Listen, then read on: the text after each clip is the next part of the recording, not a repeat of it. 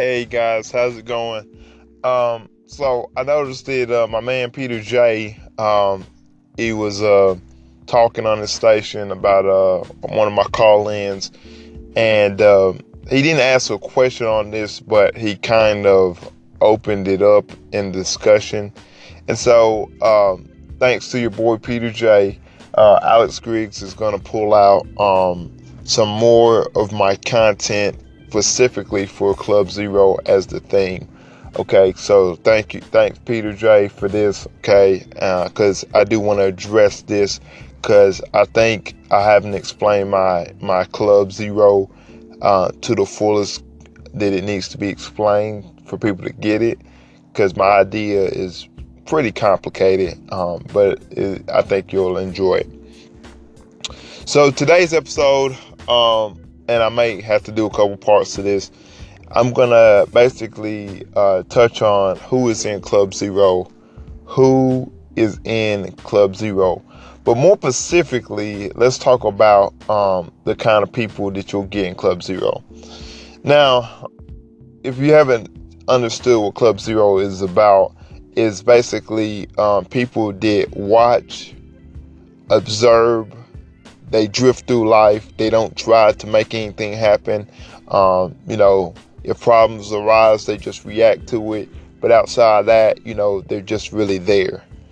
And so there's a couple of people that are in Club Zero, and I just want to highlight this. First person that's in Club Zero are the dreamers. Yeah, that's right. I said the dreamers. These people actually have a dream. They actually have a goal. They went out. They sought out their passion as far as what they want to do. But they let that be the end of their action, of their course of action. So their trajectory is basically trying to climb up, but they don't actually put the plan into motion.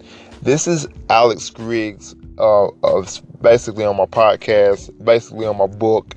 This is me specifically. Like, I always had a dream, or multiple dreams actually, and some of them changed, and but never put any steps behind it. There's another person in Club Zero. They are just the watchers. Now, I was also in this club too. I was actually part of this. This is why Club Zero rings so true to me, because a lot of it is me. The watchers are ones, they don't, either they have a dream or they don't have a dream. But really what they're doing is they're watching other people along. And in this group, you have the positive watchers and you have the negative watchers. Negative watchers are what I call critics.